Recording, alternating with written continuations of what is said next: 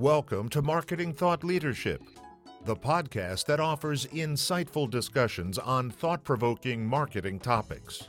Here's the host of our show, marketing consultant, speaker, author, and educator, and the president of Leverage 2 Market Associates, Linda Popke.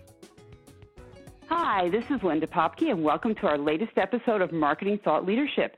I'm here today with Mark Levy, who is the founder of Levy Innovation, which is a positioning firm that helps consultants and other thought leaders increase their fees by up to 2,000%. Mark's clients include Marshall Goldsmith, Simon Sinek, David Meerman Scott, CEOs of major brands, the former head of the strategy unit of the Harvard Business School, and many TED and TEDx speakers.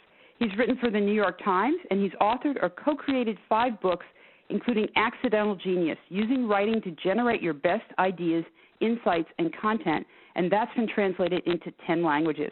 Welcome, Mark. Thanks so much for having me, Linda. I appreciate it. Great. Now, Mark, you're a positioning consultant. So before we go too far, can you explain what exactly is positioning? How do you define that?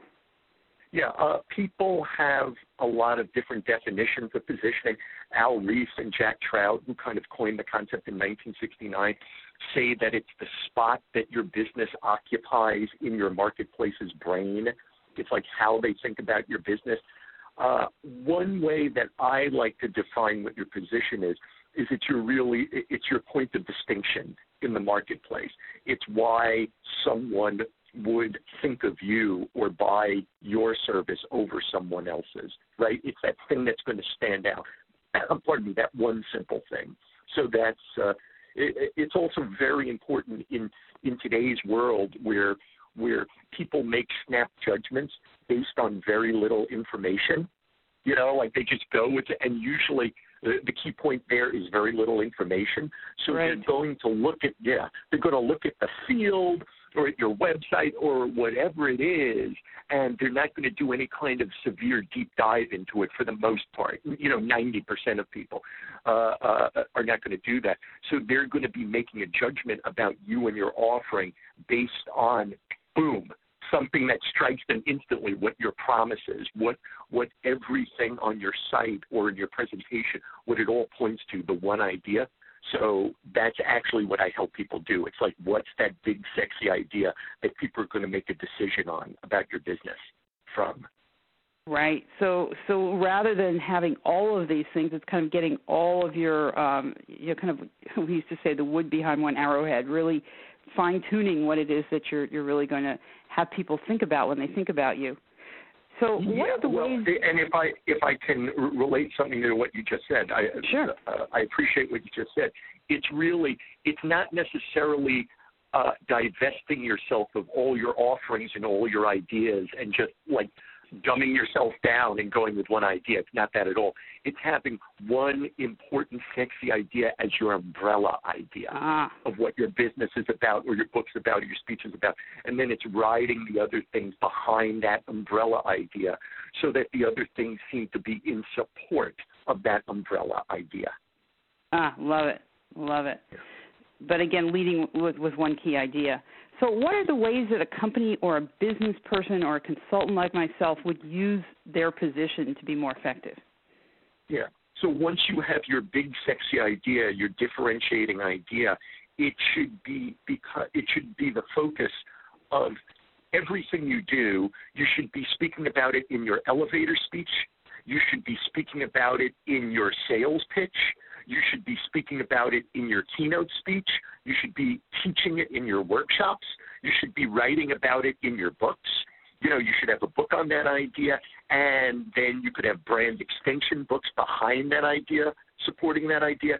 Your website, you can have different blog posts about other things, but again, it just needs to be in service of that one idea. Like people need to go to anything you do, like your website or your books or so, read whatever it is you're writing and say, oh yeah, that makes sense given that this person is the blank guy or the blank woman or whatnot. That makes sense that they would write this, right? It's creating sense out of your business so that people know exactly how to process it. So you don't give them all this work of trying to make meaning of your life and your business. They see instantly who you are and how you can help them. And that's usually a very simple idea. I love this. Create sense out of your business. And so sometimes we want to share too much, I think, because we have all these great ideas that we want to share with our clients or our customers or whatever, and it's overwhelming. And so what you're saying, I think, is to really focus around something big that they can get onto first, understand that, and then below that umbrella, you can have the additional ideas. That's very well said. I put it this way. I use an analogy I created. I say that those icebreaker ships that go to the Antarctic, or they go to the North Pole, the South Pole, and the front of the ship is very sharp. Sometimes there are metal teeth on it. It's pointy. It's often made, there's different harder metals on the front. It's made of a different kind of material than the rest of the boat.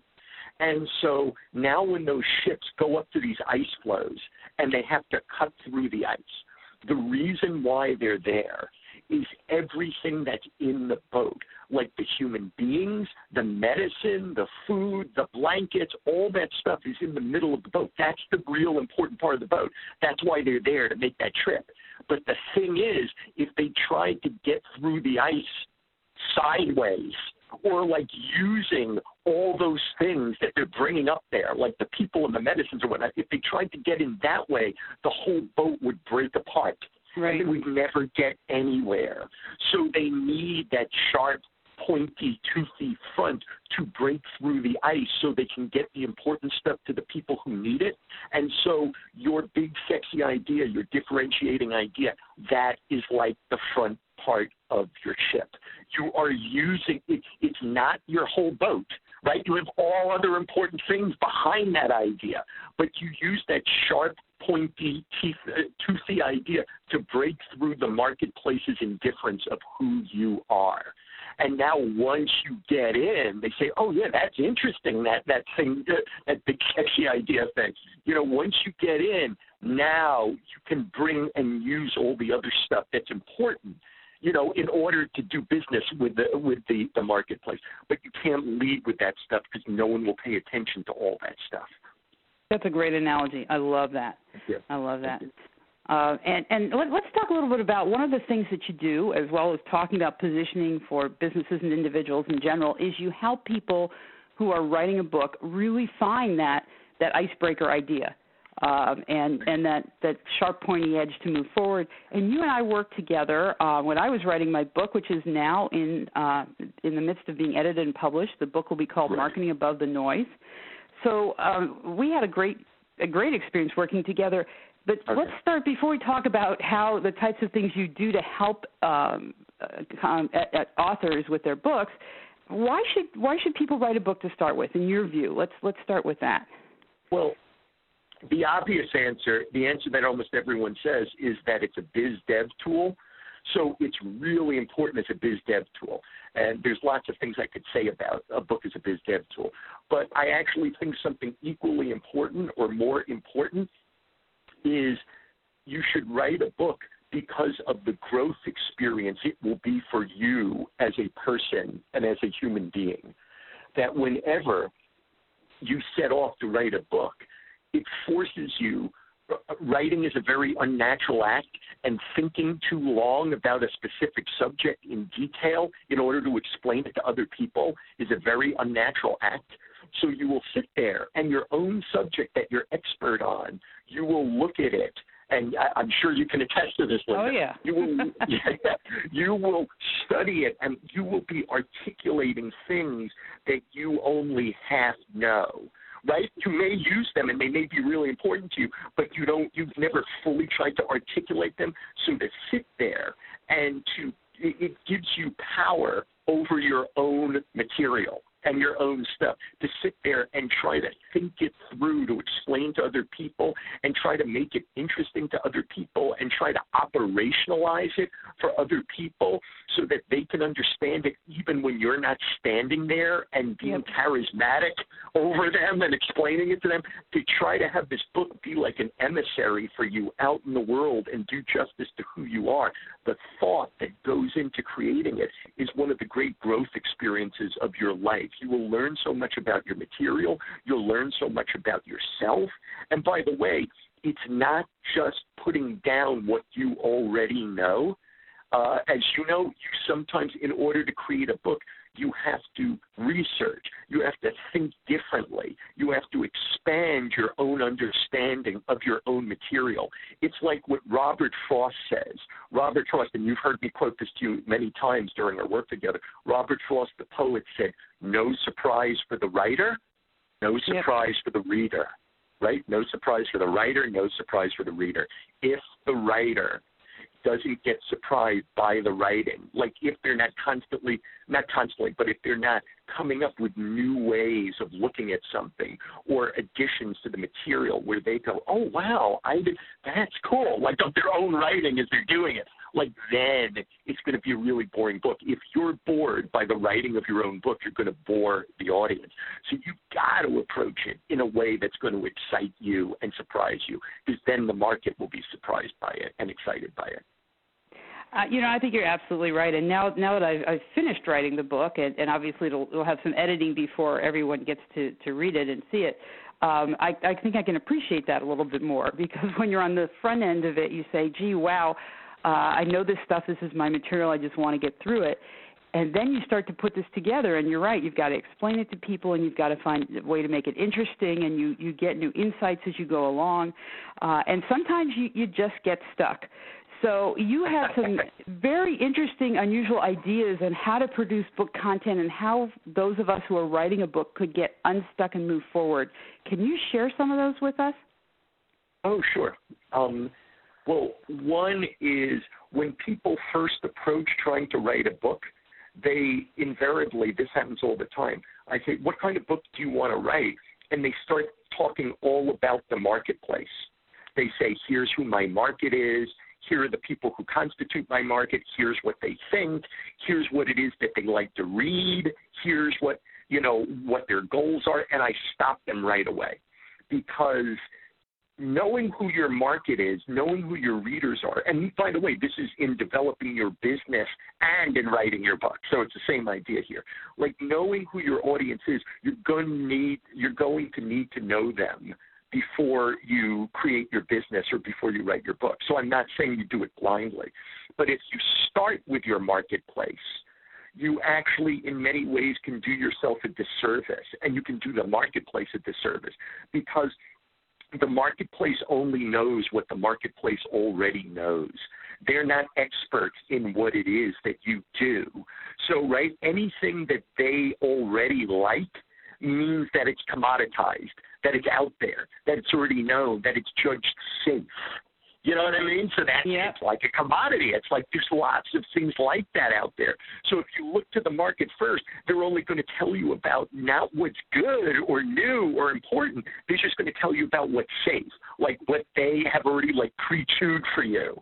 You know, and so that's bad right off, because you have all kinds of interesting stuff to tell them that they don't even know about. So you don't begin with the market. Also, another problem if you begin with the market is the marketplace has their own goals for what they want their lives and their business to be, and that's justifiable. That's understandable. They should.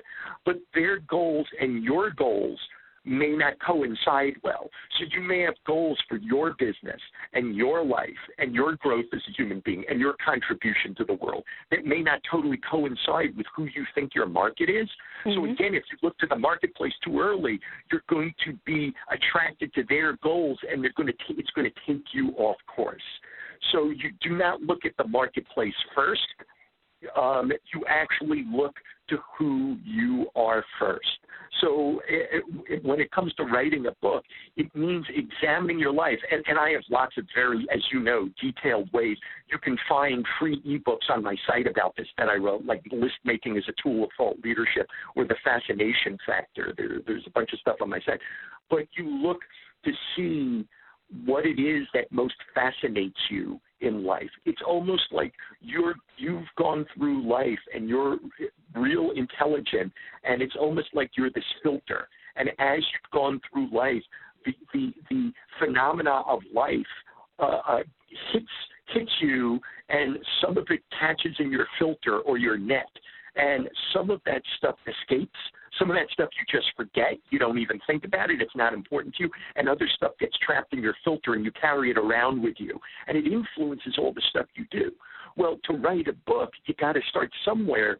So my understanding when I work with people is let's look at everything that you've carried around with you. Like, what are your fascinations about life? What's the best advice you've ever heard on your subject? What's the worst advice you've ever heard on your subject? What scenes come to mind when you think about your subject, whether you can make logical sense of those scenes yet or not? You know what I mean? What stories come to mind? What are the, just all kinds of stuff that would have been caught in your net. And now let's look at what those things are. And then I'm a big believer in what I call let your material lead the way. So rather than coming to all your stuff with a preconceived set notion about what your book's going to be, you can have ideas about what it's going to be, but rather than having it set in stone, you look at what all your best thinking is from studying your fascinations and studying your the best advice and the worst advice. Like, what's all that stuff speaking to? And then from that material, you decide what your big idea is for the book. And the reason why I use that approach is because now your book is going to be very exciting. It's going to be based on all your best thinking and ideas.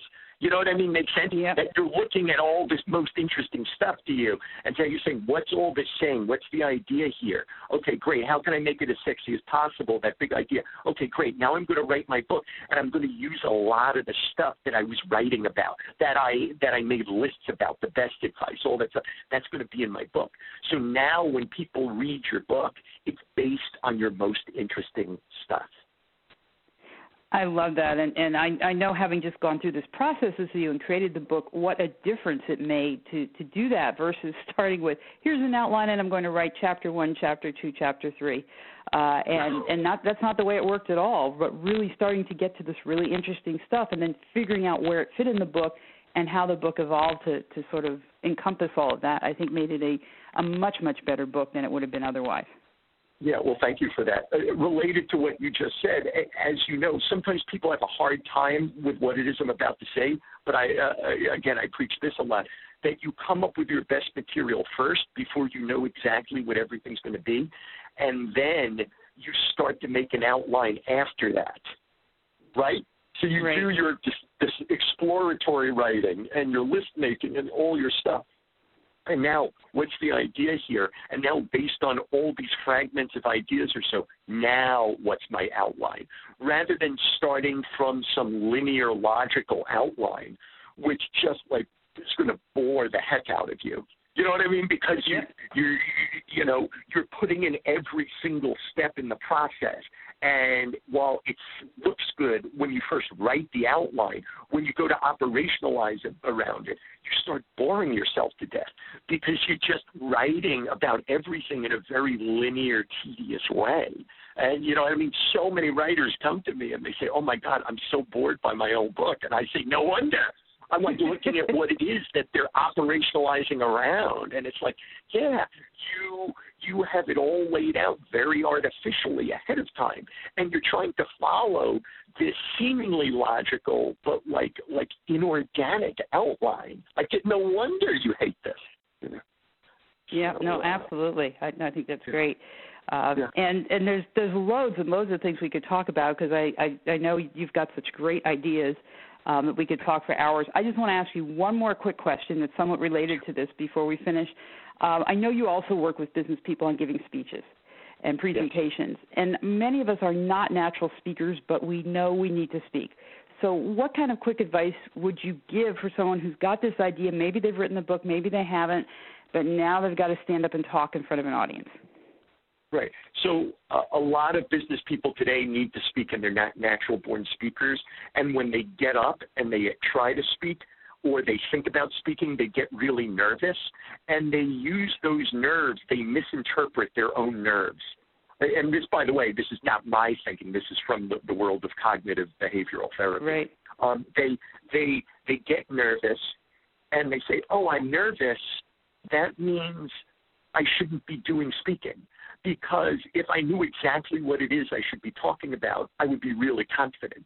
And if I had all my ducks in a row, I'd be really confident." And, but what it is that they're doing is they're misinterpreting their nerves. What people call nerves are often, it's just your body preparing yourself to focus to give a really good performance.